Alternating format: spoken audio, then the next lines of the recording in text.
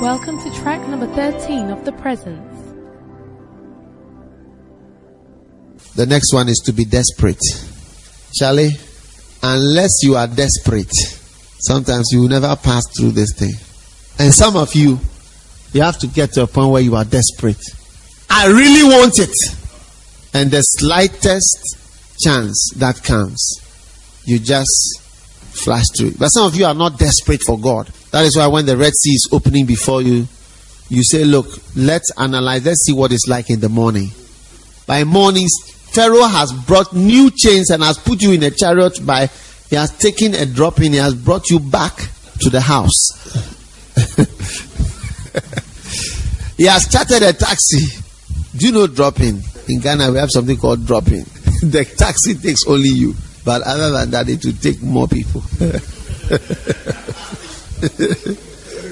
Drop in. Everybody say drop in. Yeah. Otherwise, the taxi, at least what we call a taxi, will go from station to station. From here to here and back, here to here and back. So it's like a little bus. But when you want it to take only you, there is a sign that you do to the taxi. You do this. And then he knows that it's only you. And only you will be taken to where you want to go. Everybody say drop in. So Pharaoh will come and hire a chariot and do this. That only you should be standing back. To a special destination that is best suited for you. And the way you are. And before you realize, you are back to base. Yeah. Because you are not desperate. You must be desperate. And you must maintain a sense of desperation. Somebody like Pastor Paul, I sense that he's a bit desperate. That is why he has gone. Yeah. Because when I was telling him that, maybe we should really look at it and so. He said, Bishop, you know something? Let me just go because I've thought about a lot of things. I mean, it's like he wants to go. Yeah. Because a time comes you can see that, look, this thing, when I have any more meetings about it, everything will change. And it's true. If he comes to sit down, we have any meeting, he will go again. I know what I'm saying.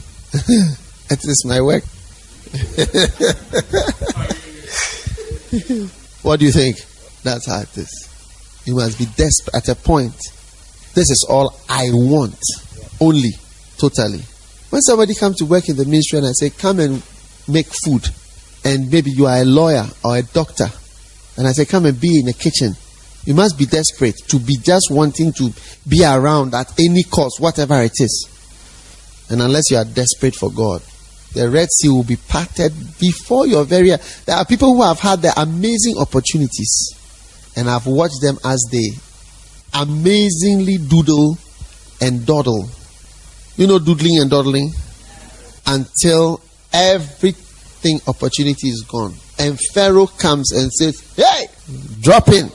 He calls one of the chariots. Take him back to Egypt. He was trying to cross the Red Sea. Chain him to the chariots. Chain his legs. Chain his feet. Chain his arms. We are going back. Because you didn't have desperation. I'm desperate. I want it. I want to. I need to. You see? Not just I want to. But I need to be more like Jesus. This message continues on the next track.